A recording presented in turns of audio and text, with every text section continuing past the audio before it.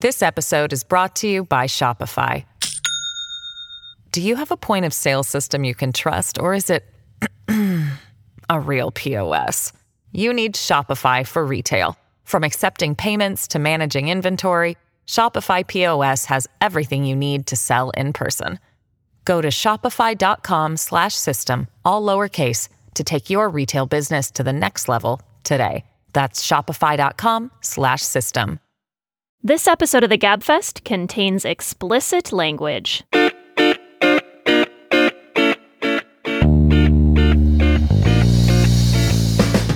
Hello and welcome to the Slate Political Gabfest for November 19th, 2020, the COVID Tsunami Edition. I'm David Plotz of CityCast.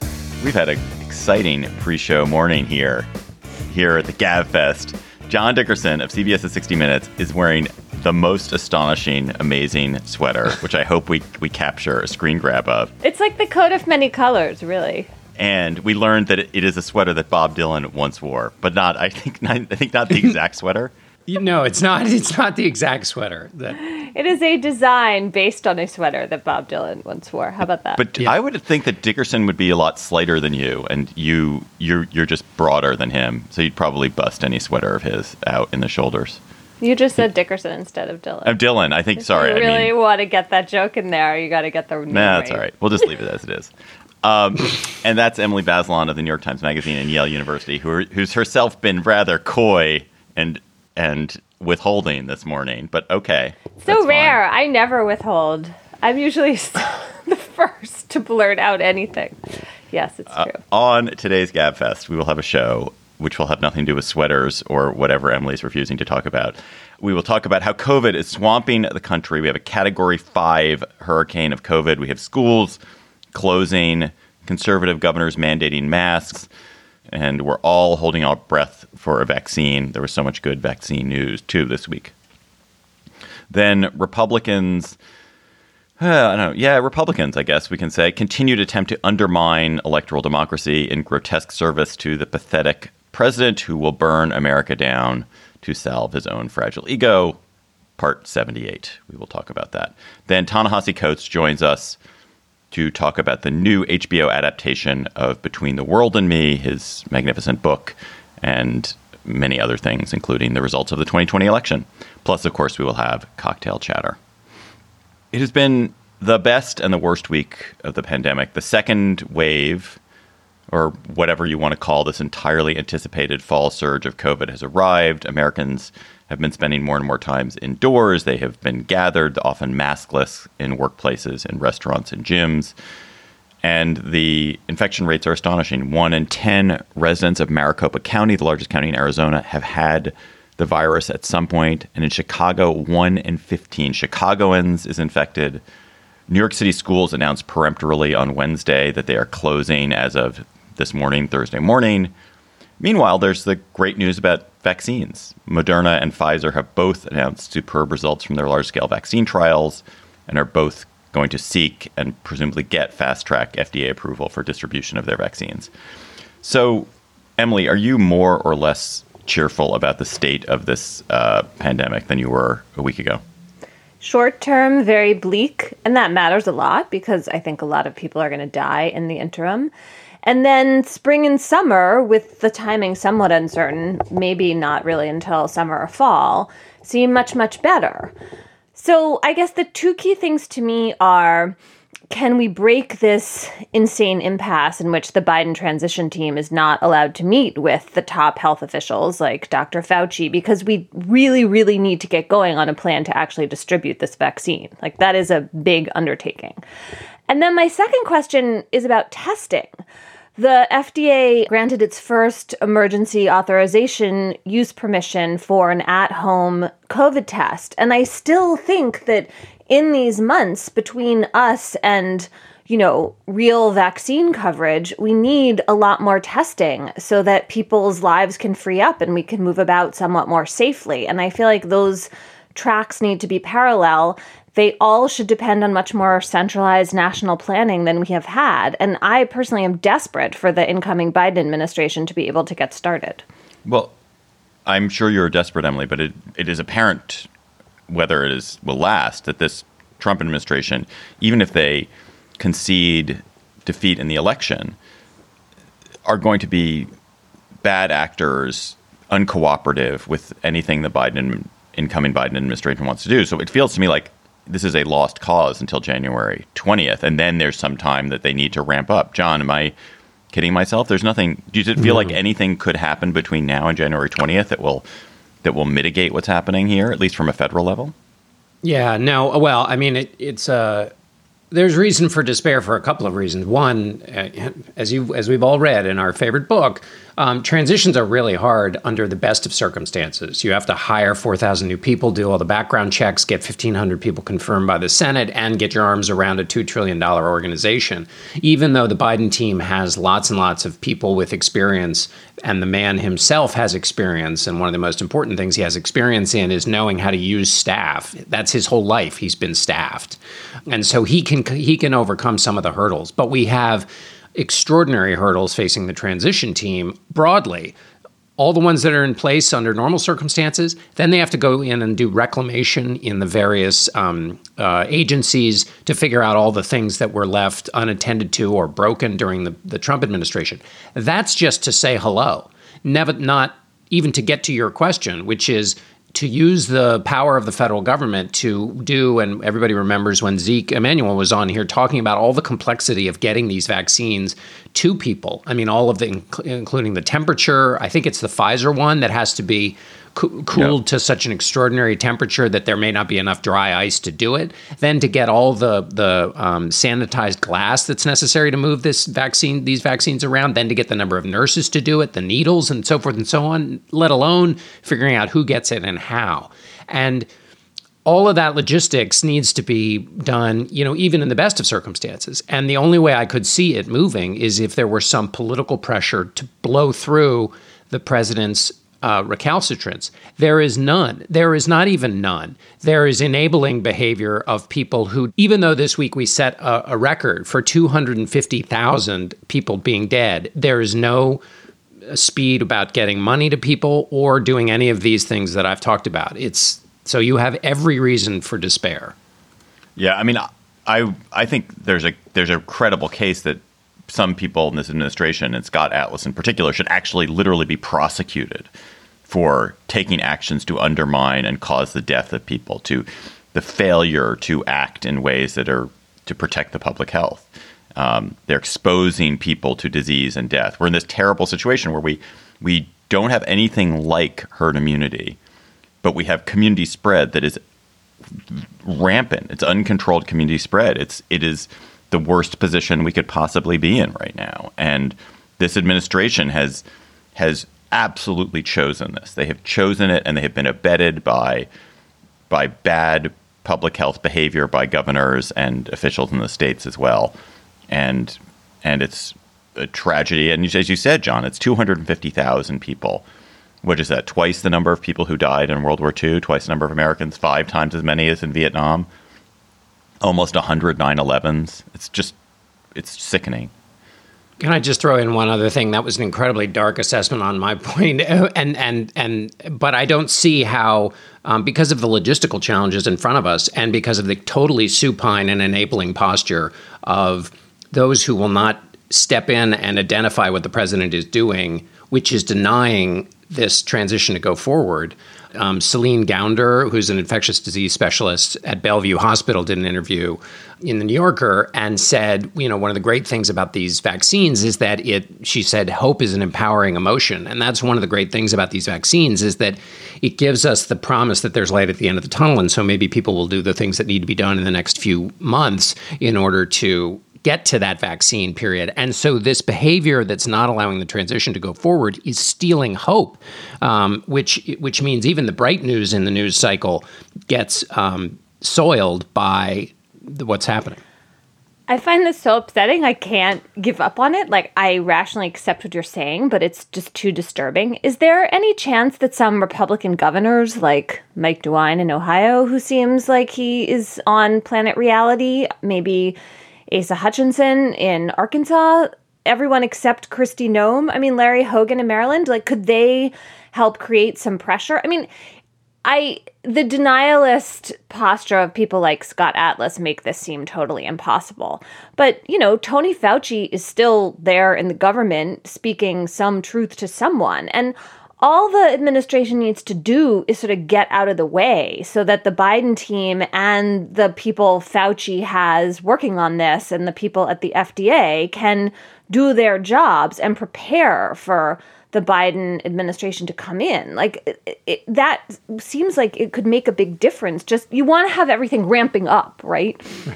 Yeah, I mean, I'm going to now take the opposite end of the doom scrolling, which is to take sustenance from the piece you wrote in the Times Magazine about how amazingly the voting process, the vote counting process worked despite the extraordinary challenges thrown at it and all of the resilience that came from the local behavior, which I thought was a great piece and a great thing to cling to in a time of where you can you don't want to fall into despair. So your point is right, Emily, that people might, if somehow this blockage breaks, you do have governors who are trying to, but they need federal help. They need money and they need coordination.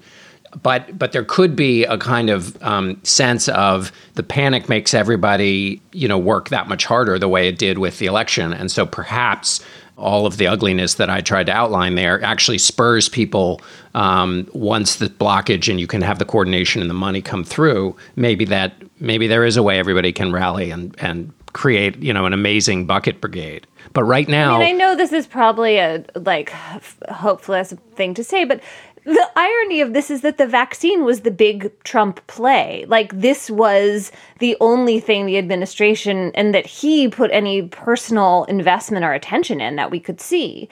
And now it's coming to fruition, and he could set it up so that it's this big accomplishment and victory over coronavirus that he helped accomplish. He could go out the door in a much more sort of heroic state. And instead, he's constantly tweeting about his insane theory that, the election was stolen from him. Literally 100 times. That's what he's tweeting about. That is a great point, Emily. And it gets to something which I fixate on whenever we talk about the word vaccine. I have the phrase in my head, which I think I've said on the show 50 times, that vaccines don't work, vaccination works. And we can have a vaccine, but if you don't have the logistics to get the vaccine made at scale, you don't have the logistics to distribute the vaccine, store and distribute the vaccine, you don't have a kind of a method for deciding who's getting the vaccine in what order, if you don't have record keeping about who's gotten the vaccine, and most importantly, if you don't have public trust in taking the vaccine and people being like, yes, I'm going to do it, you don't have a successful vaccine. And so all of the things that go into those things I just named are things that can be worked on now, and that the president and his allies could help with, and as you say, Emily, that's such a great point. They could take so much credit. Give them credit. Let them have let the president vaccinate Joe Biden at the inauguration. That could be the ceremonial passing of the torch is an official vaccination while Biden has his hand on the Bible. And yet it's just, and yet the selfishness and narcissism and stupidity is literally hurting us, and will make the vaccination program less successful when it finally does come to meet us. And people know this who are in positions of power, and they're doing nothing. Yeah.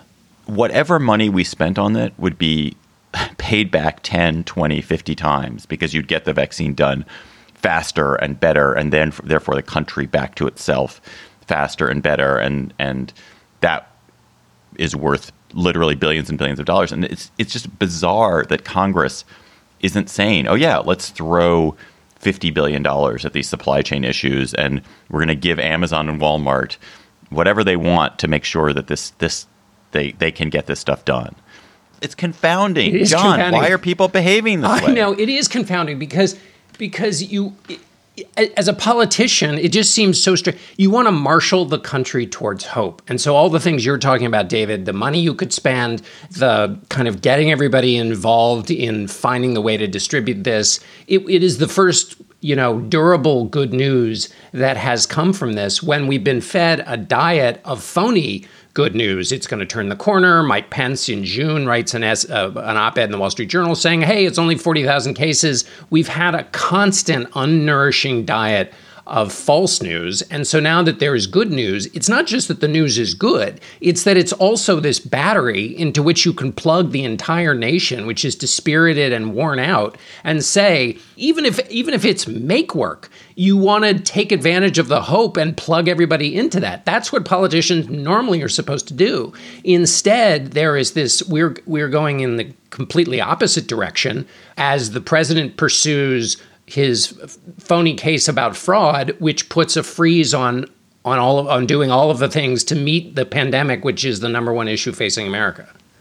Emily, just as a final piece of this discussion, what's happening with schools is disheartening for those of us who are parents of public school students. New York City announced on Wednesday that it would shut schools the next day, just throwing parents into chaos. And we have this terrible situation where in a lot of places, bars and restaurants are open, schools are not. I think our former colleague Jessica Winter tweeted, "Can my kid go to school in the restaurant instead?" And what's going on, and who should be ashamed of what's happening with schools, or is it all fine? No, it's definitely not all fine. And pretty much everyone should be ashamed. I mean, the fact that the Trump administration berated the schools to go back rather than providing money and supporting them and helping reassure people, especially teachers and staff, that it was safe to go back, a lot of the blame falls on them. But the blame also falls on these cities and states, a lot of them big Democratic-run cities in which the teachers' unions got really, really concerned about safety in a way that, was not necessarily borne out by the research and the science. We've seen more and more evidence that schools can operate safely. The Europeans, they kept the schools open and shut everything else and made education the priority. And I think what speaks to me so clearly about the value of that is that you can pay people back for lost wages when you shut a business, but you can't pay kids back for the lost learning and the way in which this is going to just derail a lot of children, especially disadvantaged kids, disproportionately Black and Latino kids, and low-income kids. We always know that the burden falls on them more heavily than everyone else. And so for me, this has been true in my city of New Haven too. Public school kids haven't been in school since March, and now people are knocking on their doors trying to find the kids who have disappeared. I mean, I just think there is going to be so much cost to this. And someone just did a study published in JAMA, I think, one of the journals, in which they linked some of the pieces we've been talking about for months in terms of when you have lost learning, you have lower graduation rates, you have more problems, you have lower earnings. Those things also translate into lost life. It is also the same hugely profound cost. It's just longer term. We can't see it. And I just find it deeply troubling. I understand that there are adults in school systems who are higher risk, and I absolutely believe in making provisions for them. But we have basically put adults over children and asked children to sacrifice a huge amount without, really reckoning with that. And I do not think it's okay. So it is hard to fathom this, but we have been podcasting together for 15 years. 15 years. It has been the most reliable thing on my calendar for Thursdays and the most joyful, honestly, something that's brought me pleasure for 15 years. The companionship of John and Emily and the companionship with you and the chance to think and talk and listen. It's been amazing. And so we're going to celebrate those 15 years on December 9th at 8 p.m. Eastern. We're going to be online for a special live show. And we're going to celebrate by having 3 bottles of special wine to pair with each segment of the show. In honor of the 15th anniversary event, Round Pond Napa Valley is offering a 3-wine companion case exclusively to GabFest listeners at 35% off what you'd pay in the tasting room. So you should text GabFest to 351-444-9463.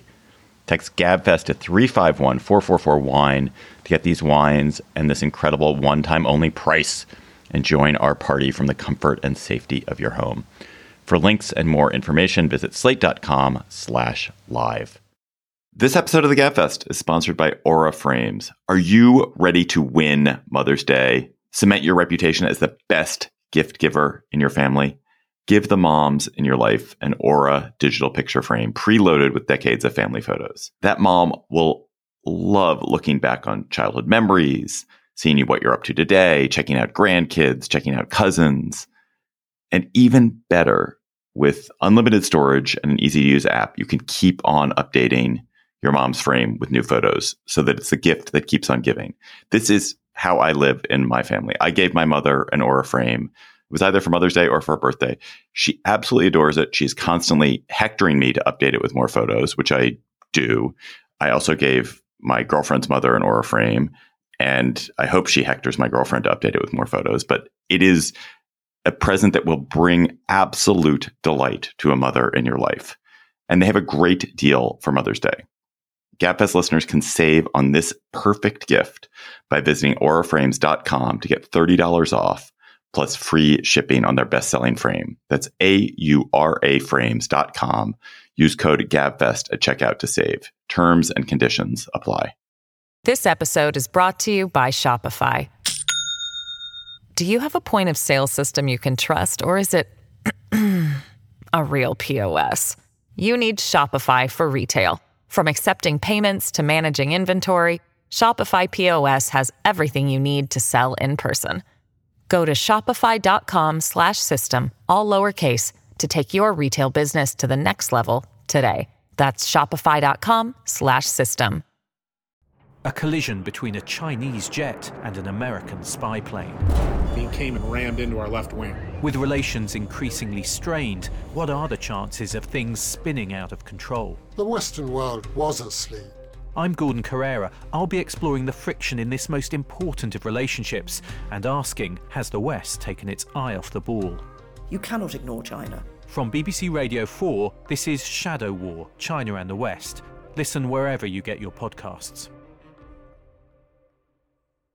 President Trump continues to cling delusionally to power. The transition, as we just talked about, held in abeyance by his lies and his legal nonsense. And he's being buttressed by the complicity of Republican elected officials. But it is almost over, isn't it, Emily? Where do we stand on the legal challenges to this election? It's like it's at once farcical and apocalyptic. Like I kind of feel like we're alternating between the Four Seasons total landscaping and the Reichstag fire is like kind of where we're living right now. Yep. But it's you did a rundown of the legal claims, which are pathetic. Yeah, actually reading them all made me feel better because they're so legally and factually weak. And yet there are many of these lawsuits, and it takes time for lawsuits to play out. That's the process. So far, they have gotten nowhere.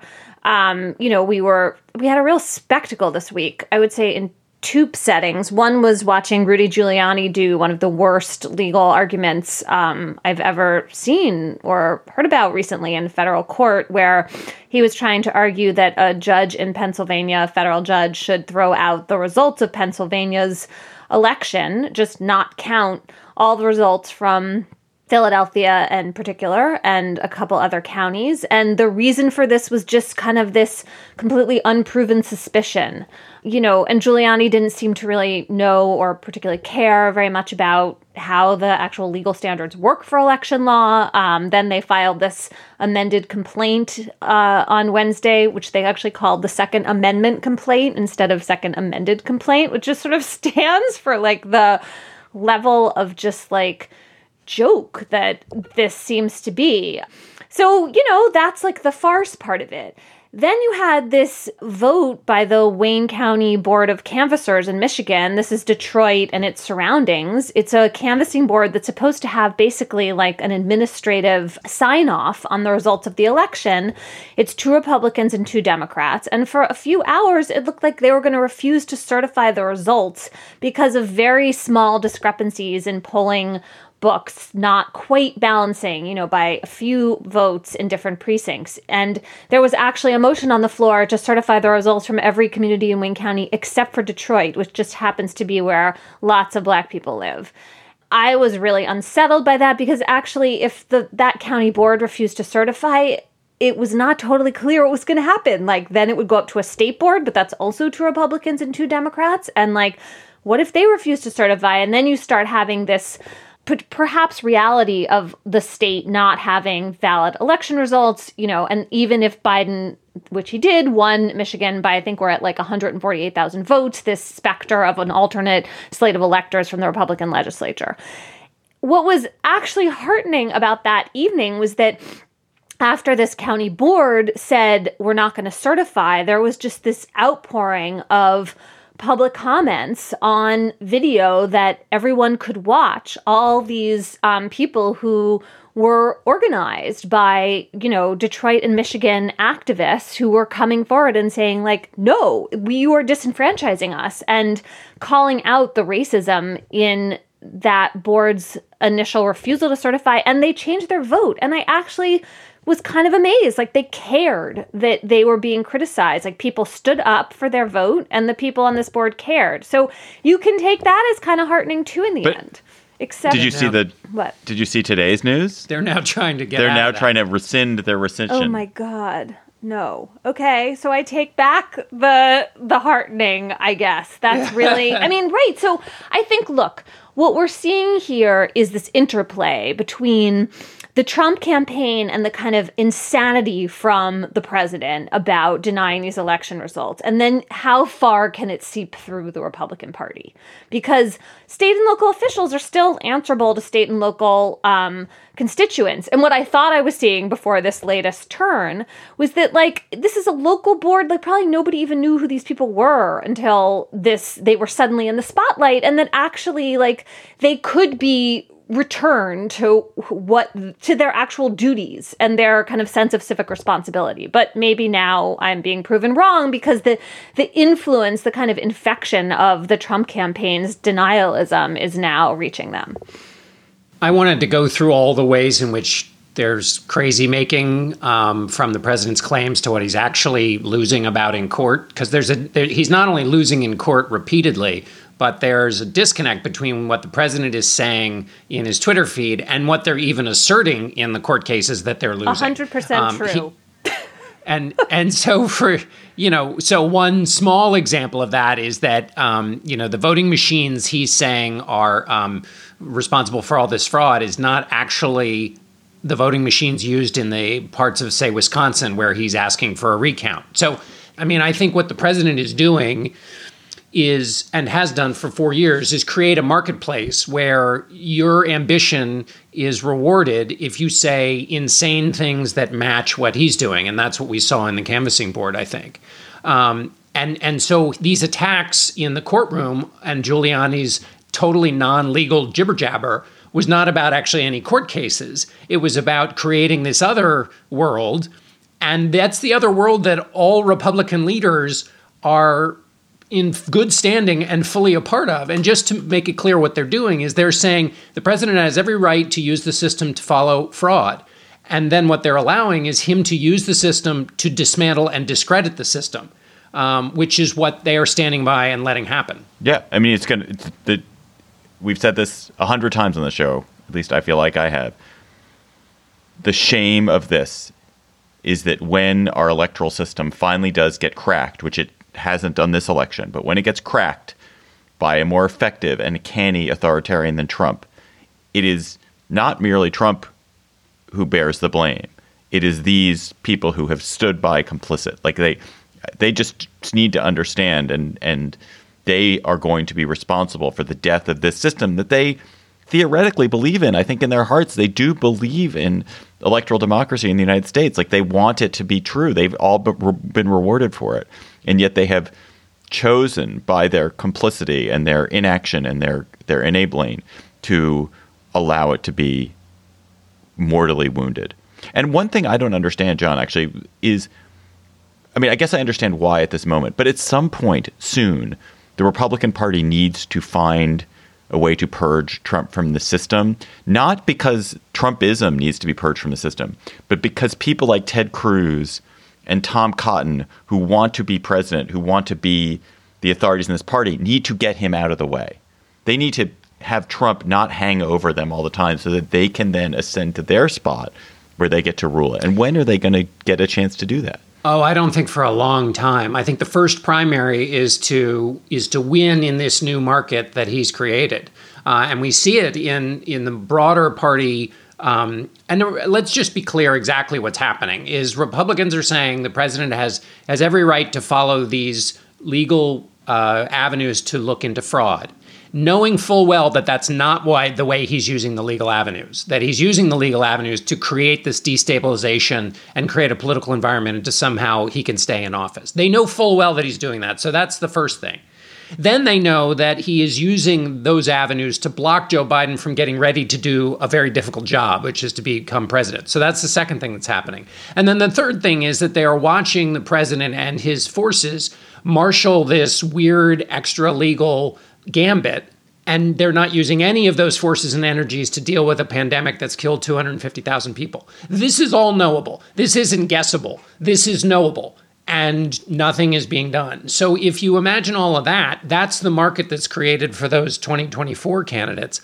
And they're all playing in that market. And I think that's the winning in that marketplace is the first primary. And then you figure out whether Donald Trump's going to run in 2024. But you can't, I don't think you do what you're talking about, David, which ultimately has to happen for a long time now. So that's super dark. I guess what I was hoping or holding out some kind of idea of is that the rejection of these bogus challenges in court was actually going to have some kind of healing effect. Jed Sugarman, who's a law professor at Fordham, wrote an op-ed in the Washington Post this week arguing like, hey, the judges are going to look at the actual content of these claims and they're going to say there is nothing here. And then there's going to be this pile of court decisions that are going to say to the American people, like, we looked, we scrutinized, like, no fraud, take it easy, it's okay. But I think what you're suggesting, John, well, both of you, is that that's not going to matter because those aren't the authorities that at least Republican voters are going to look to. Exactly. And and nobody seems to find it in their interest to make those the authorities. I mean, and that's what's depressing. Yeah. I mean, I think one of the things I think the court system and the electoral system will hold up. And I think Donald Trump will not be able to steal the presidency from Joe Biden. Joe Biden will become president. But the confidence that people have had that the legal system, that the rules that we have, that the regulations that exist, that these things are have fully resisted Trump's assault, and therefore they are in some sense solid, is just totally misplaced. Like as John says, it's not about any normal rules. It's not about kind of the fundamental principles or the laws that exist. It's like it's this alternate reality, and so the holding out hope that the kind of analytical, rational world that we have previously occupied can resist it is hopeless to me. I mean, I guess I knew that. I mean, I had two moments this week. I was reading one of the new lawsuits in Nevada and then this amended complaint that Giuliani filed. And they are both arguing for throwing out the results of a Democratic election, which one person clearly won by thousands or tens of thousands of votes because of completely unproven suspicions. And in the Nevada case, it's like some whole conspiracy theory about the machines that were used for verifying signatures, like a kind of statistical argument about the idea, well, there should have been more votes thrown out. In the Pennsylvania case, the Trump campaign is actually arguing, give us the envelopes that the ballots came in. Yes. We want to look at them and tell you whether the state of Pennsylvania, whether we think there should be more votes. Like, it's totally crazy. And it's so outside of the norms of democracy that it's just, I mean, it's like laugh and cry at the same time. Well, also in the court cases, when you read them, it's like somebody discovering baseball for the first time. And so they go to the judge and they said, wait a minute, the umpire, check this out, made a subjective judgment about the pitch being thrown. And in one case, he even told the batter he was out when he didn't swing at a pitch. Like, making and the rules of the game were there all along. Sure. If you were going to complain about these machines or signature verification, like, as someone who was reporting on this last spring, let me tell you, there were people who were willing to explain it to you. And by the way, that's a crucial part of election litigation. You don't let people challenge the method of an election afterward, because that is disenfranchising. There's a whole doctrine about it. It's What's that called? Laches. Laches. Right. Yes. But it's an important part of the doctrine. And when you think about it, like, of course, that is crucial to the rule of law. And we should also, just one tiny little thing to add, is that the reason that the people who are standing by know better is not just the mountain of evidence before them that show that the president is using the system and the forbearance of his allies to destroy the system, but they know it because he's done it repeatedly in office. I mean, this is essentially what the question was behind impeachment. And while Republicans didn't find to impeach him, plenty of Republicans said what the president did was wrong. And what did they say he did wrong? He used the system, which is to say the national security apparatus, to seek to punish a political opponent. And that was a perversion of the system under the guise of using the system, right? Because remember, there were arguments that he was denying the money because there were legitimate reasons to do so. It's using the system to pervert the system. And remember, real money's being burned here, not just faith in the democratic system, but the transition that isn't taking place as a result of this in a very difficult time. This is not like something you could just stand by, presumably if you were motivated into your chosen profession by a desire to work in the service of the common good. Can we also just say a word here about the firing of Christopher Krebs? Oh my God! Official at the Department of Homeland Security who was so stalwart about speaking the truth about election security, and now he's gone, and his deputy's gone, and like this is all just part and parcel of how the Trump administration is going out the door. That was great. I love this John Dickerson carrying a flaming sword on the GabFest. I think you should wear that sweater more often. Slate Plus members, you get amazing extra content. Imagine you get that Dickerson content, but then more of it with your membership. Become a member by going to slate.com/GabFest Plus today.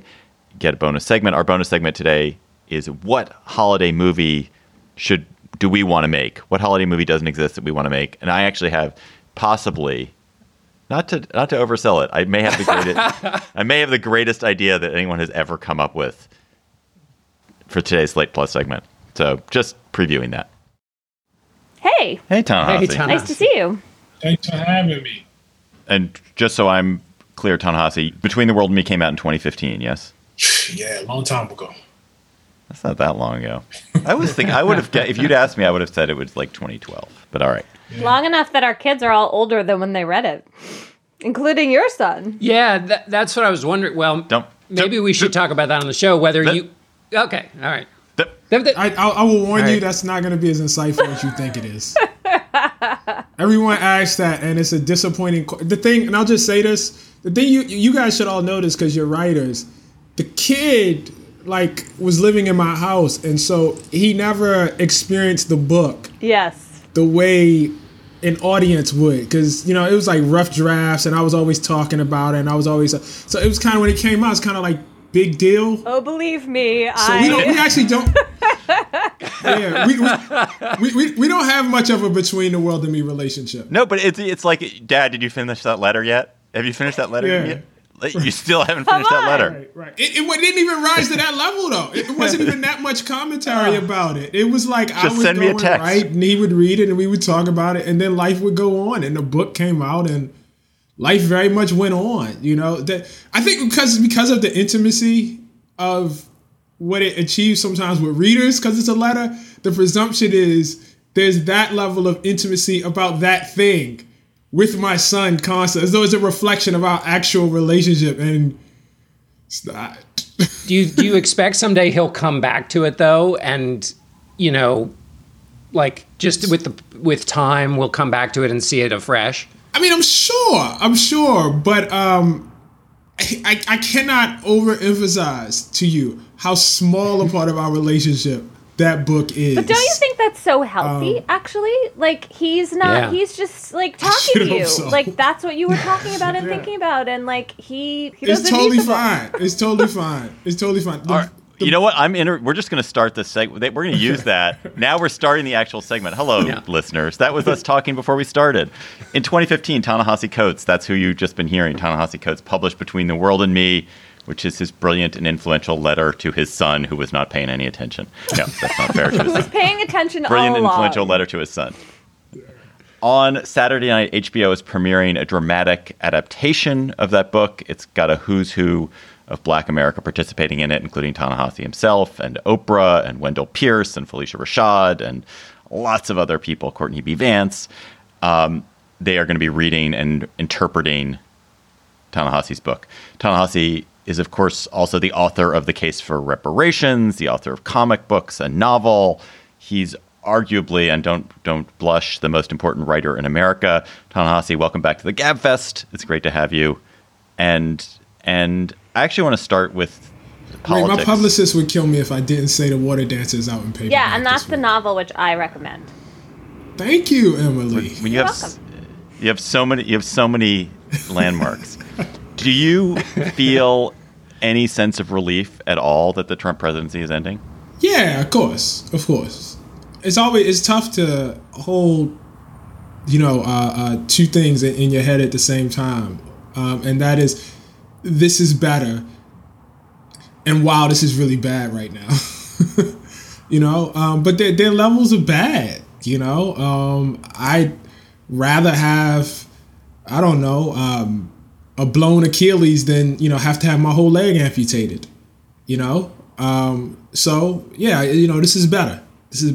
So, Ta-Nehisi, I was reading over various essays you've written and interviews you've given over the last year, and it seemed like maybe there was a period before the election where you were feeling kind of optimistic, and then perhaps less so of late. And I was thinking about that in terms of all the rending of garments right now within the Democratic Party about, whether progressive slogans like about defunding the police are to blame for the fact that the Democrats didn't do as well in the down ballot races, what we're supposed to make of the slight uptick among Black voters and slightly larger uptick among Latino voters of support for President Trump, kind of despite all of the racism and degrading of the country and just bad policy.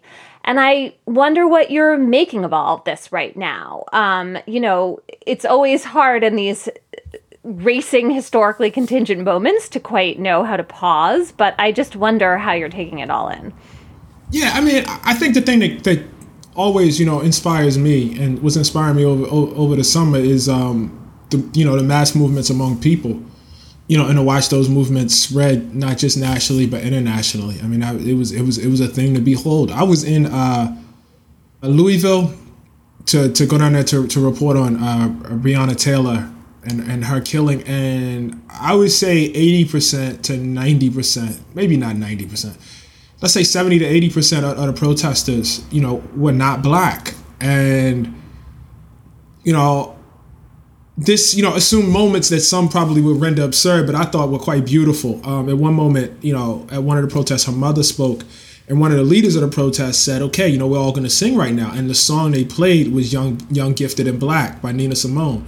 And all these white people with the Black Power fist up, singing and nodding to Young, Gifted, and Black. Now, there's a way of mocking that, and talking about how people are, posing. And I guess, there's always some level of that, among all groups of people.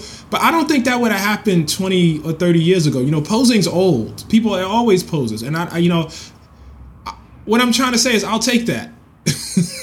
I'll take that. If you were so moved to spend, your afternoon or your day, protesting, the killing of this woman in her own home, and that moves you to sing and raise a fist. I'll take it. I'll take it. So that always, made me feel good. In terms of the Democratic Party, and I've never run for office, so, I don't know. But what I'll say is if we are in a situation in which, because I think, first of all, I'd like to quantify this. How many Democrats ran on defunding the police? I don't think very many. I didn't pay to all of the attention, to the rhetoric of the squad, but let's say it was the squad. Let's say, you got 4 right there, okay? And maybe there are a couple more, who I'm unaware of. Maybe Bernie Sanders was against it. He was loudly against it.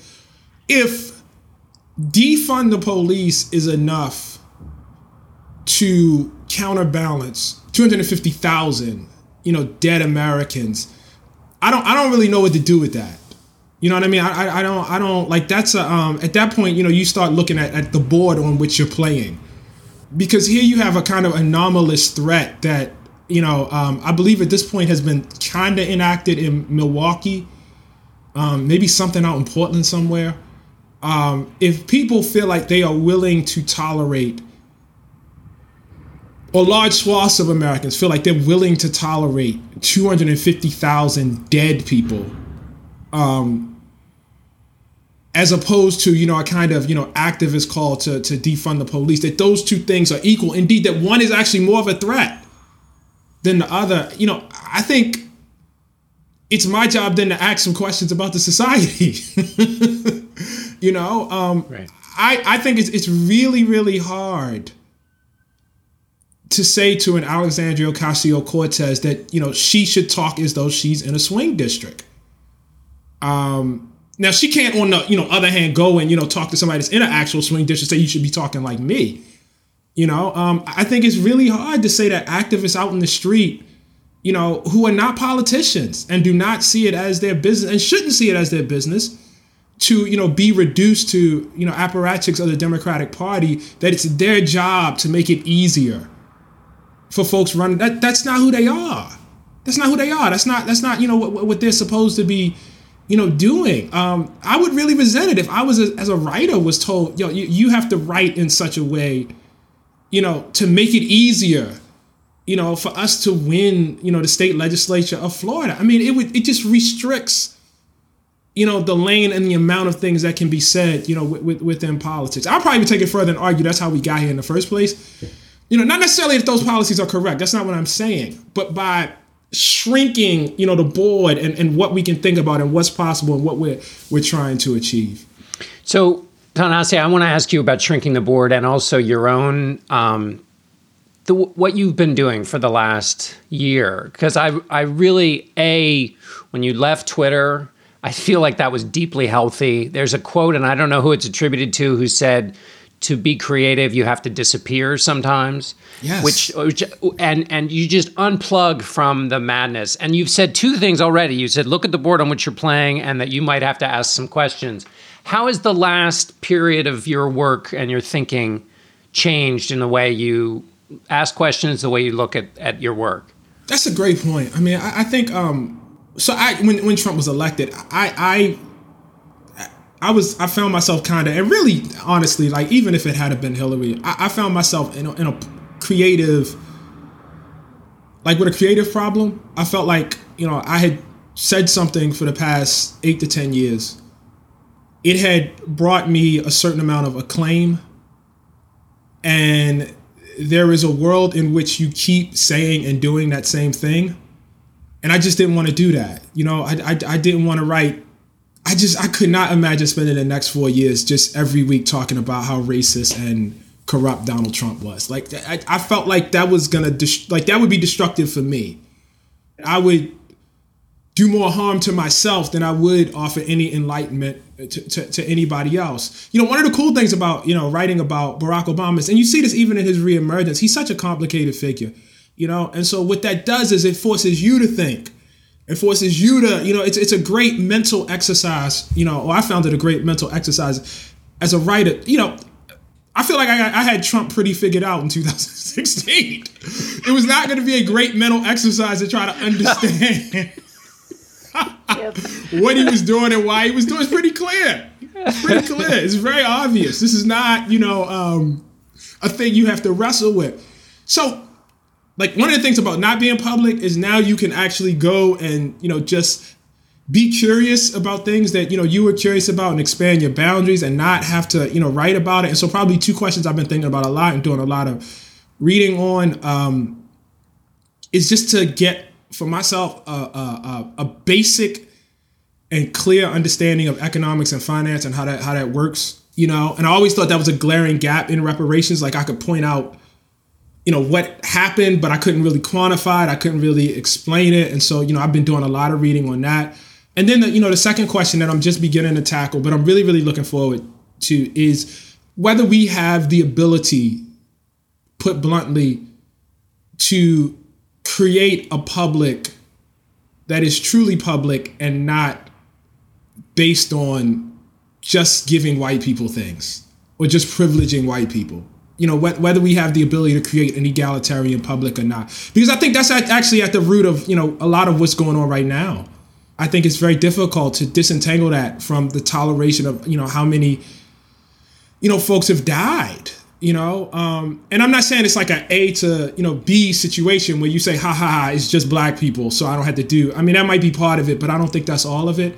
But it is, hard to dismiss the fact that this, era of polarization that folks talk about, this era wherein, the societal bonds seem to be fraying, pretty much maps perfectly on the post-civil rights era.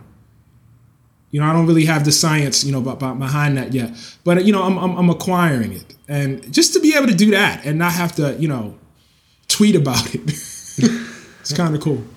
Yeah, Ta-Nehisi, how do you feel about the reemergence of the term black and the recession of the term African American? Do you have views on that, or why that's happened so quickly and so in such a dramatic way? No, I mean, I think, these things happen within the political moment. There was this whole debate this summer about, this is the sort of thing I'm so happy that I don't have to be in. Oh, David, you dragged him in. Bad question. Yeah, I don't have an opinion, It's just, I read about it. There was a whole thing this summer about whether, the B in black should be capitalized or the W in white. And I don't have to have an opinion on it at all.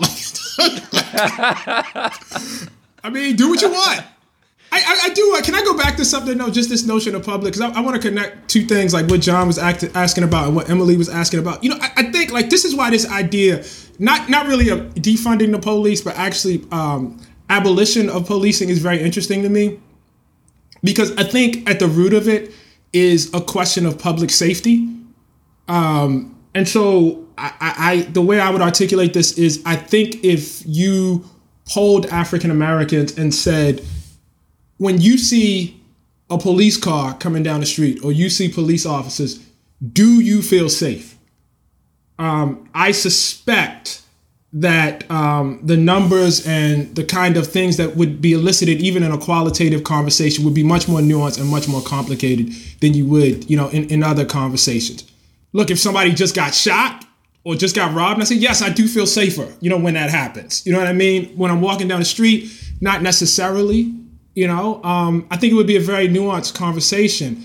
What I'm trying to say is the very fact that African Americans, either through their, or black people, whatever we're saying now, black Americans, whatever it is, capital B, the very fact that you pledge your fealty to a state, to a public enterprise, the very fact that you pay taxes to it, and it doesn't ensure you an equitable level of safety.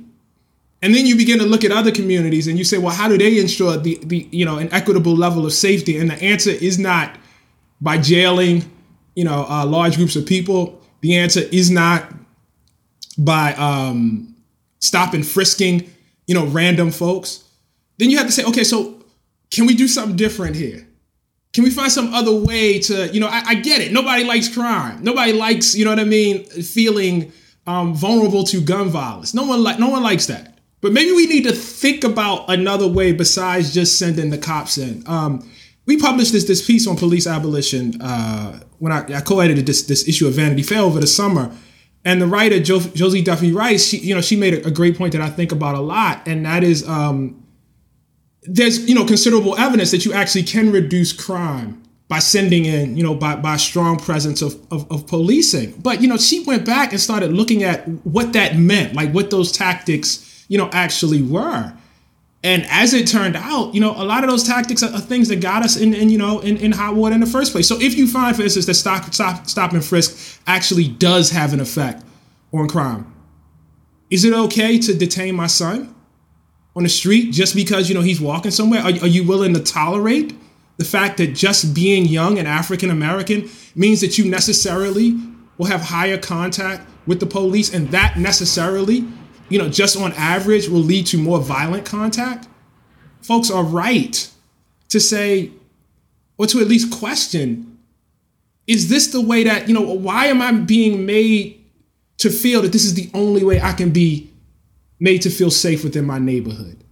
I think that's a really good question. Now, I don't know about the slogan "defund the police," but I like where the thinking is going, and I don't want us reduced to a world in which we can't think about that because some fucking congressman, in Wisconsin, isn't, or because Max Rose isn't good enough to win, Staten Island or doing whatever. Like, that's Max Rose's responsibility. Don't bring that over to me and tell me I'm not allowed to have a public conversation about, what does and does not make my son safe. Sorry, it's a bit of a rant. That's all right. Josie's a regular guest on this show. We are also big fans of hers, and I really like that piece.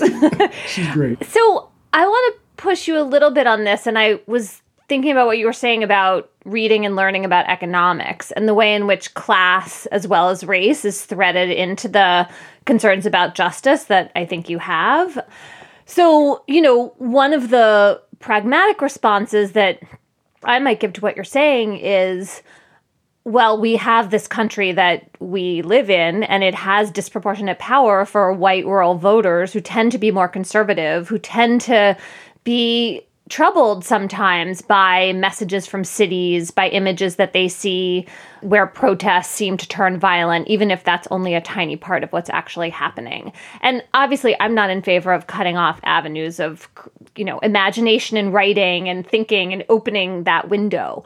But I do wonder sometimes about just the pragmatism of what messages become most popular and most associated with Democratic candidates in a moment when politics is so national. And so even if defund the police is only really getting strong support from a tiny number of politicians, if white people in Wisconsin think that's the message of the party, is that a problem? And I was thinking about the civil rights movement, and maybe I'm wrong about this, I'm no historian, but I think that there was a deliberate effort to emphasize the more popular aspects of the civil rights agenda, and that helped bring white people along, because there are a lot of white people in this country with this disproportionate voting power. And so I wonder how you take all of that into account, because you were thinking about reparations, you were nuanced in your thinking about class and making sure that you were talking about reparations as on top of programs that address class-based concerns more broadly, right?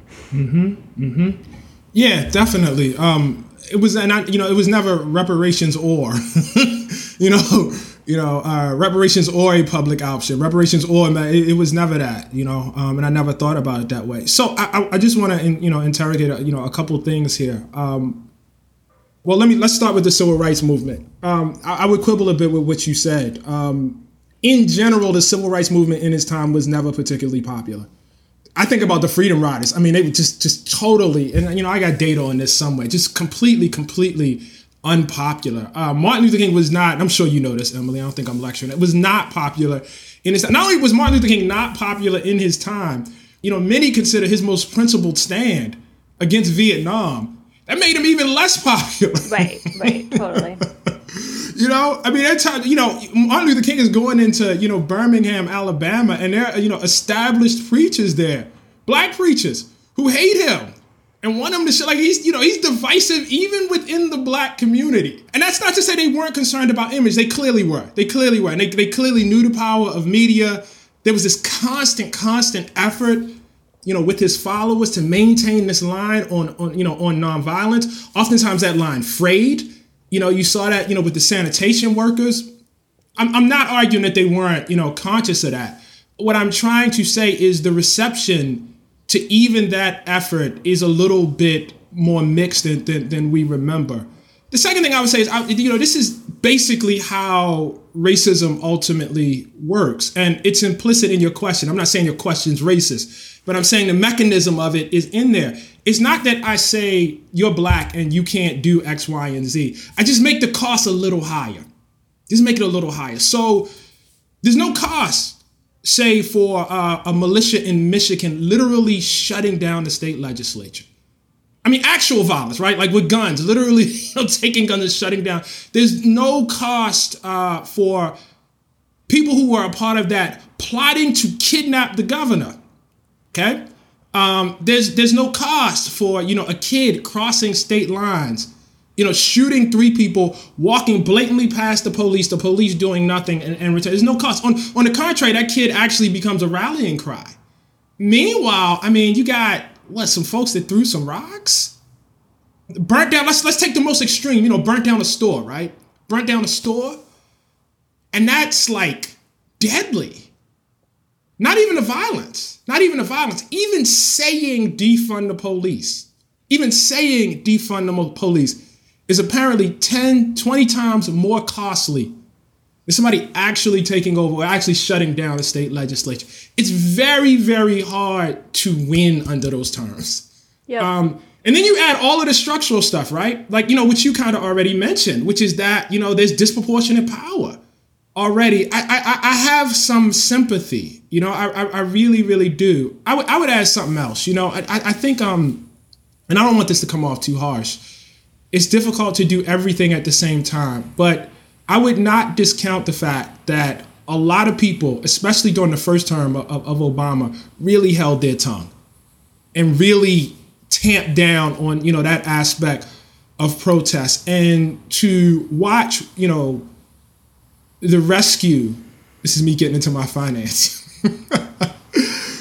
to watch the rescue of the banks, no matter how necessary it was, and to see homeowners, disproportionately African-American, experience, a historic drop in wealth. I mean, that does some things. That does some things to your faith in, just let us handle this.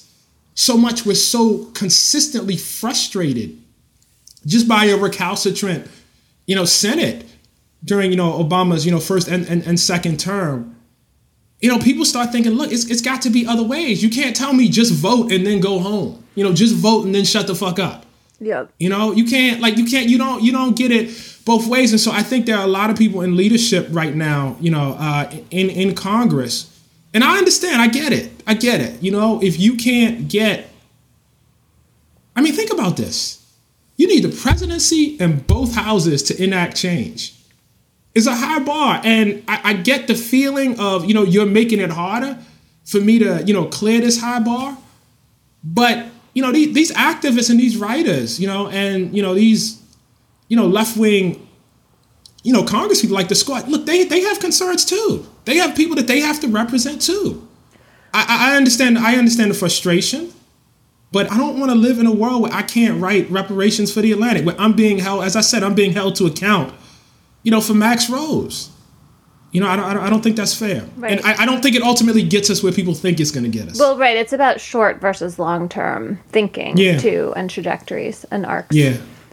We have a basic problem right now, just, in terms of a lurch away from, democracy was always, a little chancy. I would make the argument that conservatively, you really can't talk about it except post-1968, and it's always a embattled notion. But, you have an outgoing president that's doing everything he can to assault, notions of democracy and fair play. And the party's going along with him. You got the chairman of the Judiciary Committee calling down to Georgia, trying to, disenfranchise people. We are in a situation where, imagine the NBA Finals, and the Lakers just say, we're not listening to the refs. Period. We don't care what the refs say. How you gonna have a game then? So it's a very, very difficult, terrain folks are trying to navigate. Ta-Nehisi, what do you make of President Obama in this moment he has, and what do you think the next chapter is going to be like for him? Because he's clearly gearing up for a new chapter, and book is part of it. But where do you assess him right now? I don't know. I don't know where he's headed. He was always tough to cover because and again, this goes back to the challenge. That's why it was a good thing. Because, I disagreed so much, but at the same time, I had incredible respect for his intelligence, for his basic decency, the importance of which has only, been emphasized over the past 4 years, for his ability to, communicate to a section of America that certainly I could never, imagine how to even begin to do that. And yet,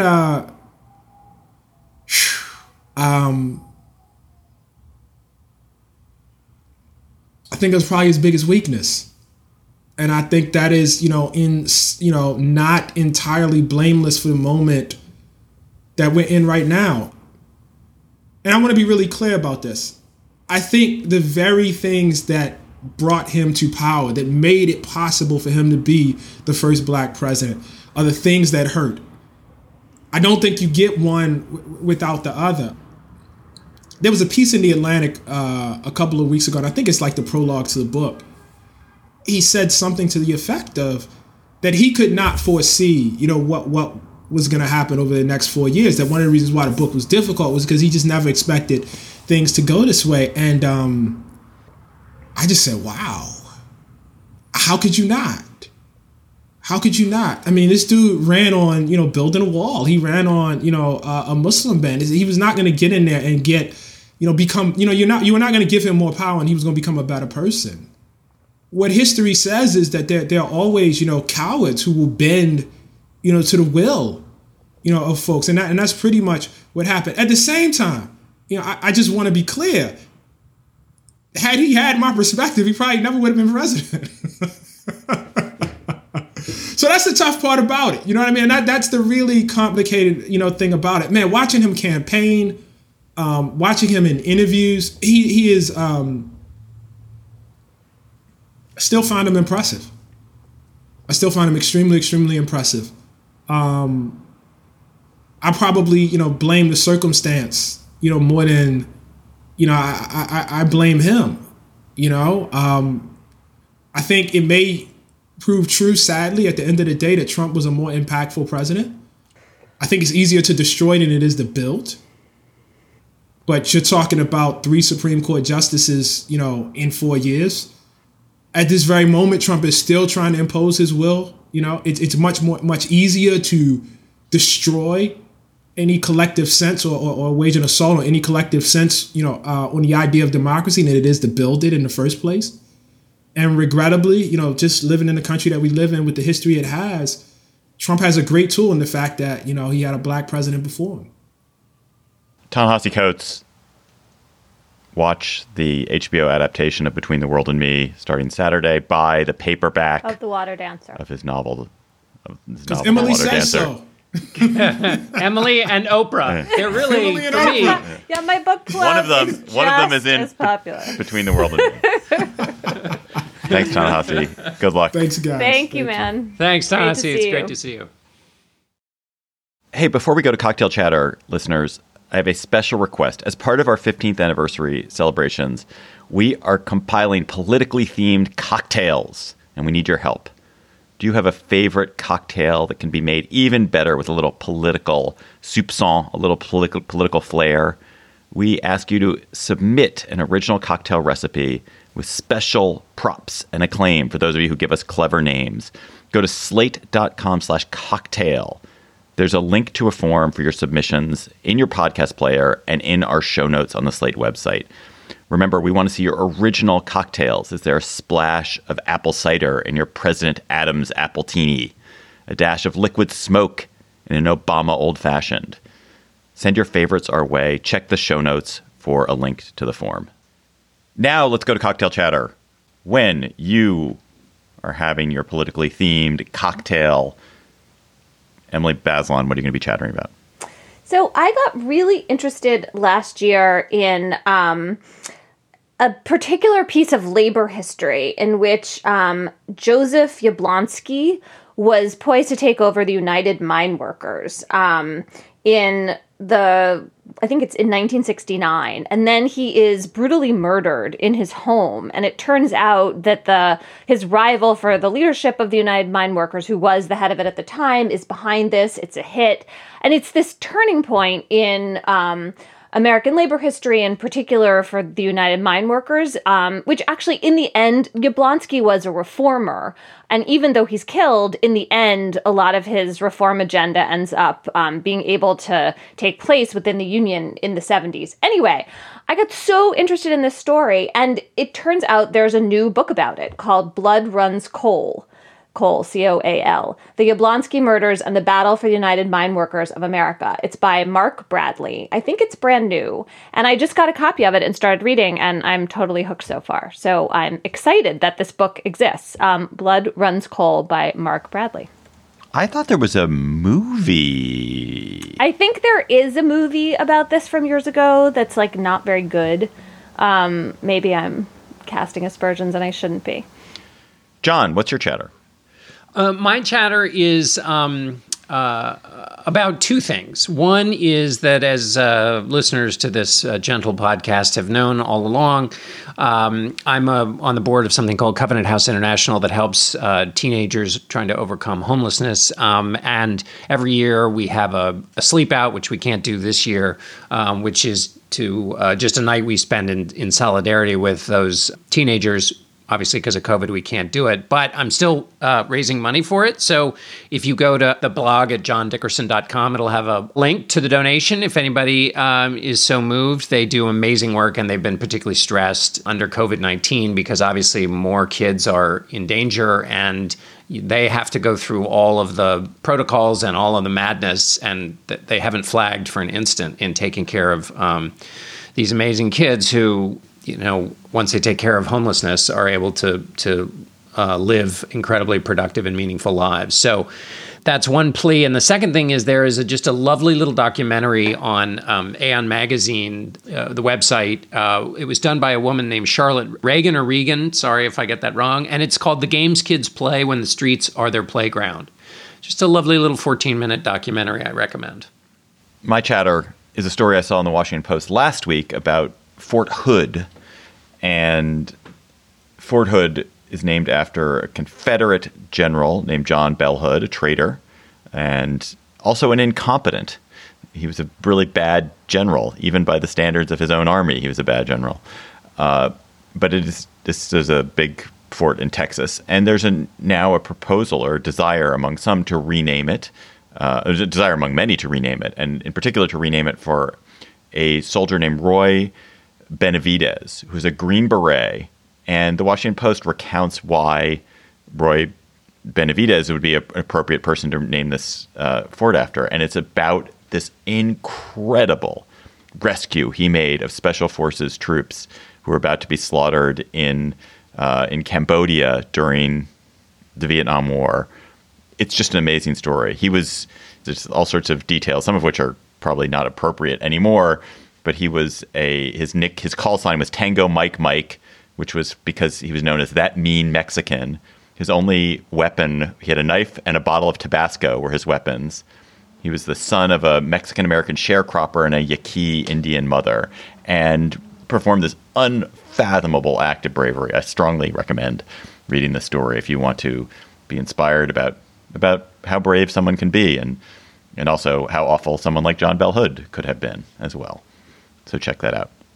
Listeners, you have sent us wonderful chatters this week. You tweet them to us at @SlateGabFest. I want to point to one that Mike at @Reifenberry sent us, which is a YouTube video of somebody who's named Kanazawa Kenichi, who I think must be an artist. I don't know who Kanazawa Kenichi is. I watched this video. The video is Kanazawa Kenichi with a kind of flat metal plate, which must have some certain qualities. It's sitting on some kind of platform and that must have certain special quality. And he puts sand on that plate. And then he, with different tools, different mallets, essentially vibrates the plate. And what happens when he vibrates the plate at different frequencies is the sand reassembles itself into shape. So it will reassemble itself into a circle, or will reassemble itself into different star-like shapes just by the vibrations on the metal plate. It's mesmerizing, and basically it's magic. I mean, it's physics, and that physics is magic. So check the video out. That's our show for today. The Gabfest is produced by Jocelyn Frank. Our researcher is Bridget Dunlap. Gabriel Roth is editorial director of Slate Podcast. June Thomas is managing producer, and Alicia Montgomery is executive producer. For Emily Bazelon and a besweatered John Dickerson, I'm David Plotz. Thanks for listening. We'll talk to you next week.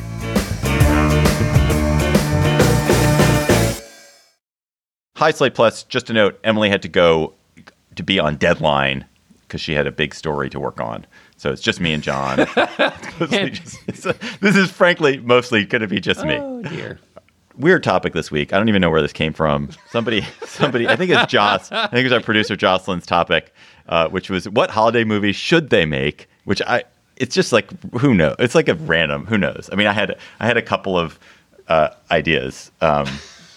John, you probably haven't had a chance to think about this. I don't even understand this, but go for it. Okay, I did think I was sitting in my apartment last night, just like thinking, what holiday movies should they make? So I'm going to give my two bad ones, and then I'm going to give, just hold your horses, the greatest idea that you've ever heard. So one is they should make the real Hanukkah story, which is that the Maccabees, the heroes of the Hanukkah story, are actually terrible, and that any modern person faced with the situation the Maccabees of that time would definitely have chosen the Maccabees' opponents, who are these Hellenized Jews who had adopted kind of Greek practices into Judaism. They were cultured, they were sophisticated, and they ended up being murdered by these religious zealots. So they should make a Hanukkah movie, which is really about like being on the wrong side of Hanukkah. That's number one. Number two, people talk a lot about the war on Christmas. I think they should do like a Red Dawn, basically the war on Christmas, where there's an actual war against Christmas. And they're shooting, like some people are trying to shoot Santa, and the reindeers are murdered, and the elves have to like fight in kind of guerrilla warfare. John, yes? Isn't that what, and I've never plugged into this debate, and I really want to channel Ta-Nehisi in life, basically, which is his unplugging from a lot of things in order to do the kind of deep focused work that needs to be done. I'd also like to channel into his talent, but if I can't do that, I'd at least like to copy the way he carries himself. And so with that as the preamble, I've never paid attention to the argument over whether Die Hard is a Christmas movie or not. But I think that's in part, David, a part of that debate of whether Die Hard's a Christmas movie or not. I know what you're saying is a much more fully realized Santa with nunchucks, but I think that's a part of that. Yeah. Okay. Now, everyone ready? Here we go. Greatest idea anyone's ever come up with for a movie. I'm just about to make whoever this director is. I'm about to make his fortune. So there is a certain class of people, and I am in that class of people, who love the movie Love Actually, like who genuinely. Have you seen the movie Love Actually? Do you know it? I can't remember whether I've seen it or not. It's supposed to be incredibly charming, and I don't remember whether I've seen it or not. Well, there are people who think it's incredibly charming, and there are people who think it's absolutely terrible. But it has a huge effect. It's kind of like what the Wizard of Oz used to be. There's whole classes of people, and I know them. I'm in a family like this, and I know tons of other people like this who rewatch Love Actually every year around Christmas.